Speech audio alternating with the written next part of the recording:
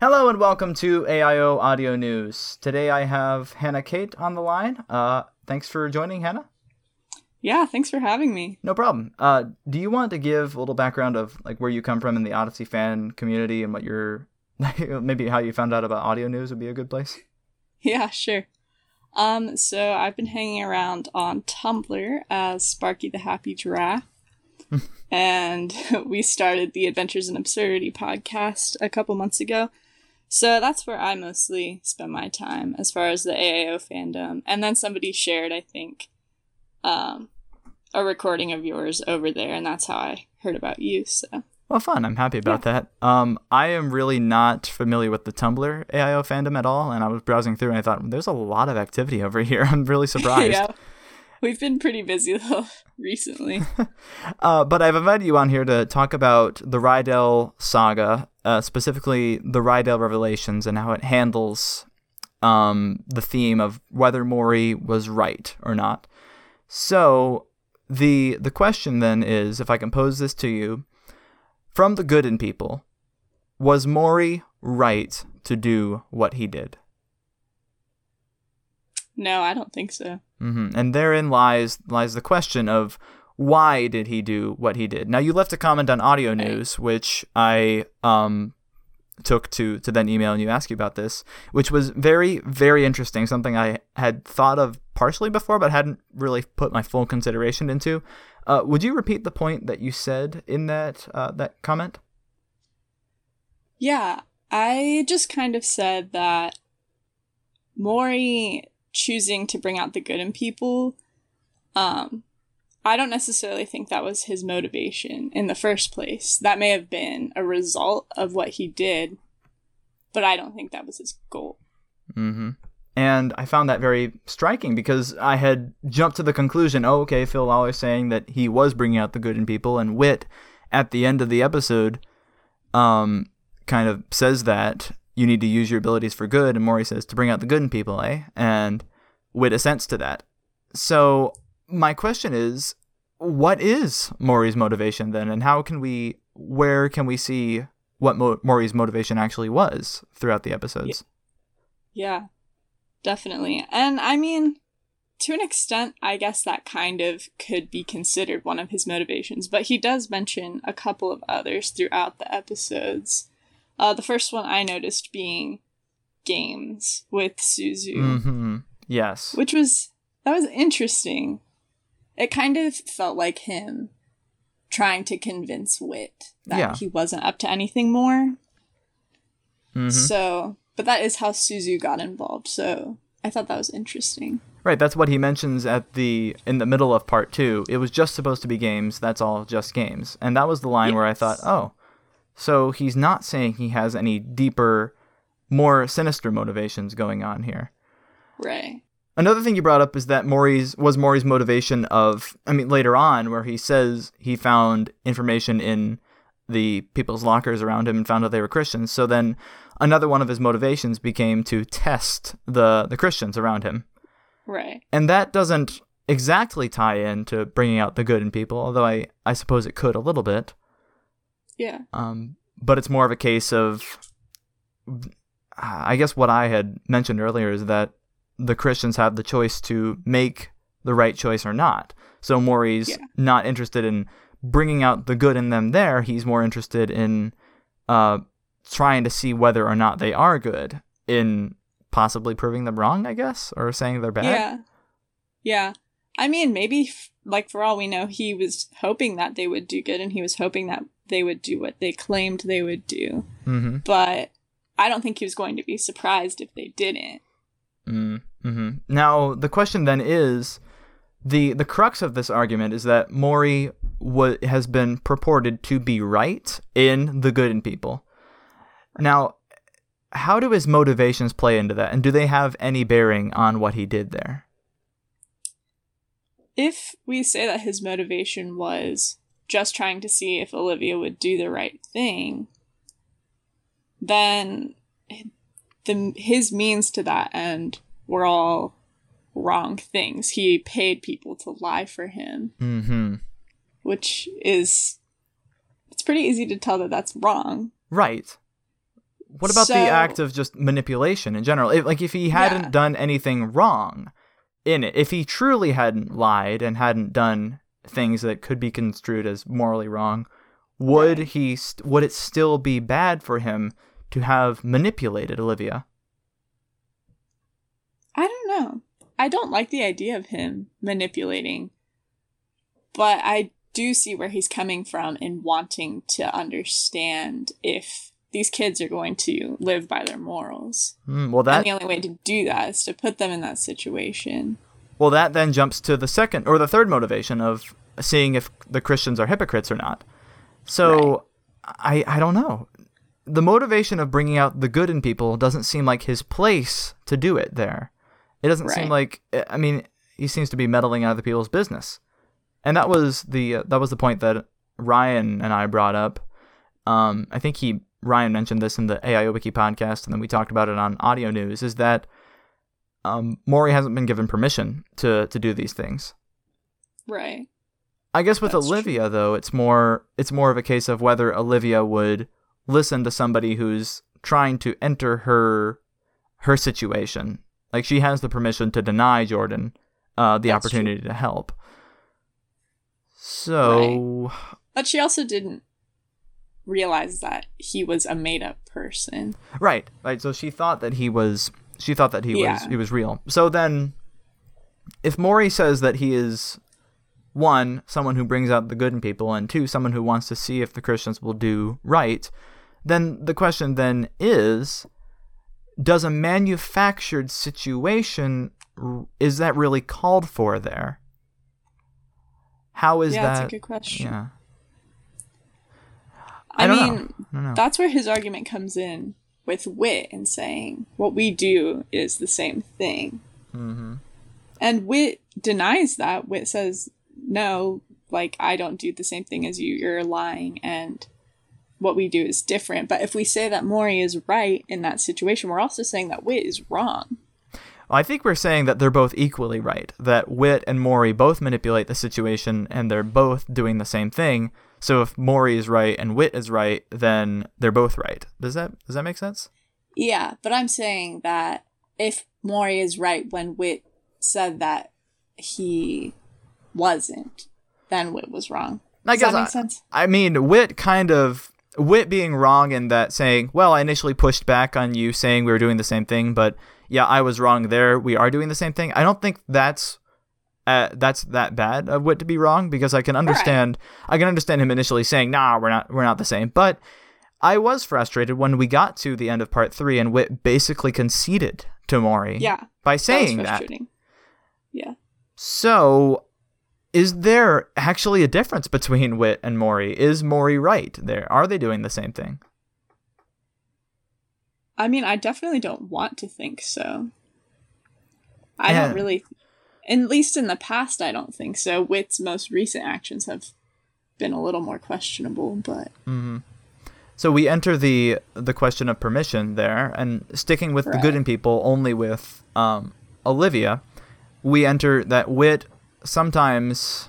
I'm trying to think if there was a situation that happened that way, but all of the inventions that he's had have had people entering them of their own free will and going through the process. Like, I think Into Temptation is a good example of Jimmy and the video game, and seeing if Jimmy will do the right thing and seeing that he didn't. Jimmy entered that of his own free will. But Olivia had the situation thrust upon her without her input at all. It was something she had to deal with. She didn't know if it was virtual or not, and that's why she was so frustrated at the end, or towards the end, where she said, who would do this? Build up our hopes just to dash them, who would do something so rotten. And that, I think is the first difference. Yeah. And oftentimes kids come to Wit asking him what to do. Yeah. And rather than giving them a straightforward answer, he asks if he can put them in that situation for them to learn for themselves. And that's good. With Morrie, it's not like someone asked him, hey, Morrie, am I doing the right thing here? Like, he just took that upon himself. Right. And that's an even more interesting case, in that the kids themselves are coming to Wit requesting it. It's not like Wit saying, hey, I have this manipulative scenario that I want you to join. Would you like to join? Sure. But the kids are saying, Wit, I need help, or Mr. Whitaker, I need help. And so that's an even greater level of permission, in that the kids are the ones willing it to happen, and they're okay with what comes out of it. Yeah. And the other question I asked Phil Lawler this, and I think he kind of pushed back against it, but the question of Wit being on a more firm morality than Morrie is. Like, Wit knows, Morrie has conflicted morals already. He doesn't really know what's good and bad, so his bringing out the good is his own test to see what is good, kind of, in the first place. But Wit does know what's good and bad, and so when Morrie says you manipulate people to get what you want, that's the same as what I do. Wit says, no, I steer them to the Bible's truth. And Morrie says, which is what you want, right? Which is correct, because Morrie doesn't have that basis. Wit has the basis of, one, it's what he wants, and two, it's scriptural. Morrie has the basis of, it's what he wants. So that's true. Does that play into it at all?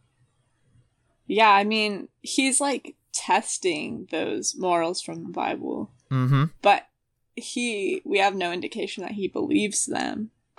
No, right. And I think that's the I think it's the implication that he's the opposite, that he doesn't, that he's some kind of agnostic. Right. That was his backstory in part 2, that he didn't know about Christians, he saw them as hypocrites, so he wanted to test them. And if that's his motivation, then yeah, I'm gonna sound like a broken record by saying the same things over and over again. But yeah, do you want to talk about actually before? Did you want to bring anything out here? I think we've kind of discussed this. This is a bit more niche as a topic. I wanted to bring up Emily if you wanted to talk about that. But is there any sure. anything else you wanted to discuss with the Morrie's true motivations there? Not really. Mostly just that I'm curious to hear what Phil exactly was saying, if he was saying that Morrie's motivation even was to bring out the good in people. Yeah, and I want to I'm going to talk to him again tomorrow about it, which will be fun, and to see, maybe I can ask him straight up, look, we need an official position from Focus on whether you are condoning Morrie's actions. I know he probably won't say what Morrie's true motivation was, but a lot of what he said was phrased in the form of questions rather than statements, trying to get me to think for myself. So through all of that, maybe he was leading me down a road that I didn't expect him to, or maybe he was leading me down some place that wasn't actually where the episodes were going, just to get me to think. I don't know exactly. Yeah, I'd like to find out. That's very interesting of him, even that he's messing around too. Yeah. But I wanted to bring up Emily, who is the most stark case here. And one direct quote from Phil Lawler that I mentioned a couple times is, he says, people are upset because they think Emily was traumatized. First of all, I'd have to question how serious the trauma actually was. Oof. Yeah, so I noticed that there were a couple things on Tumblr about how Odyssey has handled mental health. Do you want to break those down real quick and compare them to A Sacrificial Escape and the Rydell Revelations Part 3, how they deal with it? Sure. Okay. I guess over on Tumblr, a lot of us have pretty strong feelings about mental health, and just that a lot of the characters have been through a lot of trauma that you can pretty much say is trauma. There's no question about it. And we don't really see it dealt with in the show very often. Mm-hmm. So that's something that we'd like for them to approach. Especially Emily would be a great chance, because I think that Escape Room was traumatic. I don't know. She definitely thought she was going to die. It's pretty clear throughout. Even in the Rydell Revelations, she's like, Matthew and I thought we were going to die. And that's traumatic, whether it turned out that she wasn't in danger in the first place. Like, she didn't know that at the time. Mm-hmm. So how is that different from No Boundaries? Was an episode that was brought up that, is that Alex? Yeah. Is that Alex Jefferson? I think it's Alex Jefferson. Yeah. Where Alex is in the room of consequence, and Nathaniel dies. Or is it Nathaniel or is it David? No, let me say that again. Where Alex is in the room of consequence and David Strasberg dies. Yeah. So is that any less traumatic than a sacrificial escape? I mean, Alex knowingly went into the room of consequence, and he knew in the back of his mind, even if he was questioning it, but in the back of his mind, he knew that wasn't actually happening. So does that make a real difference? Like if you see something traumatic, like if you see a video or if you see something scary or a real life video of something traumatic, then would that affect you any differently than seeing it in person? What would be the recovery from it? And how does No Boundaries then, I guess since he knows it's fake, how does that compare to what Emily went through then? Like, where's the limit of what constitutes traumatic and not traumatic? Yeah, I mean, I guess that's pretty dependent on the individual. There's definitely a difference between watching something and experiencing it for yourself. But I don't know. I feel like Whit is probably pretty careful. I don't think Alex, if I'm remembering correctly, saw David die or no, anything he like didn't. That. But he was in a car crash. Right. Yeah. He just knew that it had happened.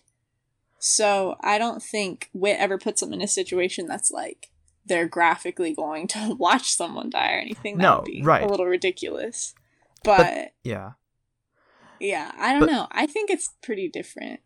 But then again, I could push back and say that what happened there was about as equal to the escape room, except for Emily's head knowledge that this was real and Alex's knowledge that this was fake. So is that knowledge really enough to mitigate the trauma or to mitigate the recovery from the trauma?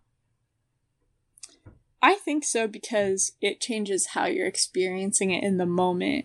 Right. So even if it, like, as you look back on something and you know you weren't going to die, in both situations, you're having emotions and you're having thoughts in the moment when you do think you're going to die that are completely different than if you know that you're not. Right. I guess.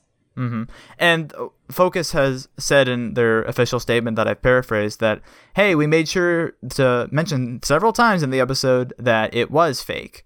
And at the ending, we made it very clear that no one was in any actual real danger. But even though there's psychological danger, well, Whit does the same thing with his inventions. And I think, well, maybe they're both wrong. But then I was just thinking while you were talking just there that Alex at the end of No Boundaries, one of the scariest scene of it's a very trippy episode, but at the end when he is in the hospital bed yelling, "Get me out," and I want to get out of here, he is talking to Whit. Like, he knows that it's fake. And he says, no, this isn't real. I don't want to experience this anymore. Get me out. He's not thinking this is real. This is going to happen, like Emily thinks at the end of a sacrificial escape. Right. It's not like Emily can go, no, get me out. I don't want to do this anymore. Like, she doesn't even think that she has that choice. And not having that choice can weigh really heavily on you. Mm-hmm. Especially because the voice itself was a rather frightening. I'm thinking of, have you seen Batman Begins?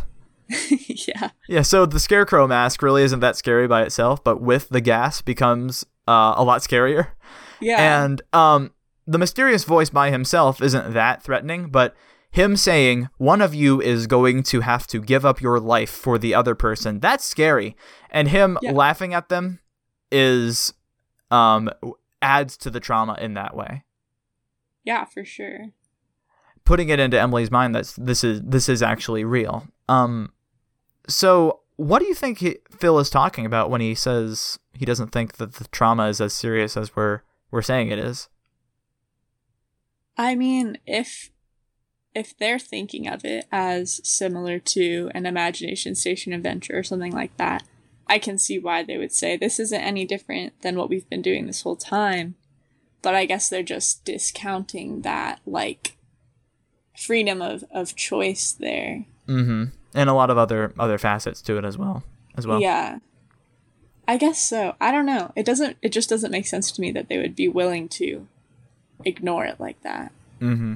Or and say that it's not. And maybe, I don't know, I still want to talk to Phil and see what the actual official opinion is on it, but I really resonated with Emily at the end. I think that for as much as it seems like Phil Lawler's downplaying Emily in his talk, in his writing, he is spot on with her. We mentioned her line at the end of part 1, we thought we were going to die in there. And at the end of part 3, where she says, if you say so, Mr. Whitaker, where she's really not really trusting of Whit anymore. And I feel like that's very legitimate. Like, that's a valid thing for her to feel in that moment, for sure. And if we're looking to Whit as our moral compass, a moral compass that has been compromised from The Secret of the Writer's Ruse, where he was saying there's something about that moment that wasn't right. Nope, turns out it was right all along.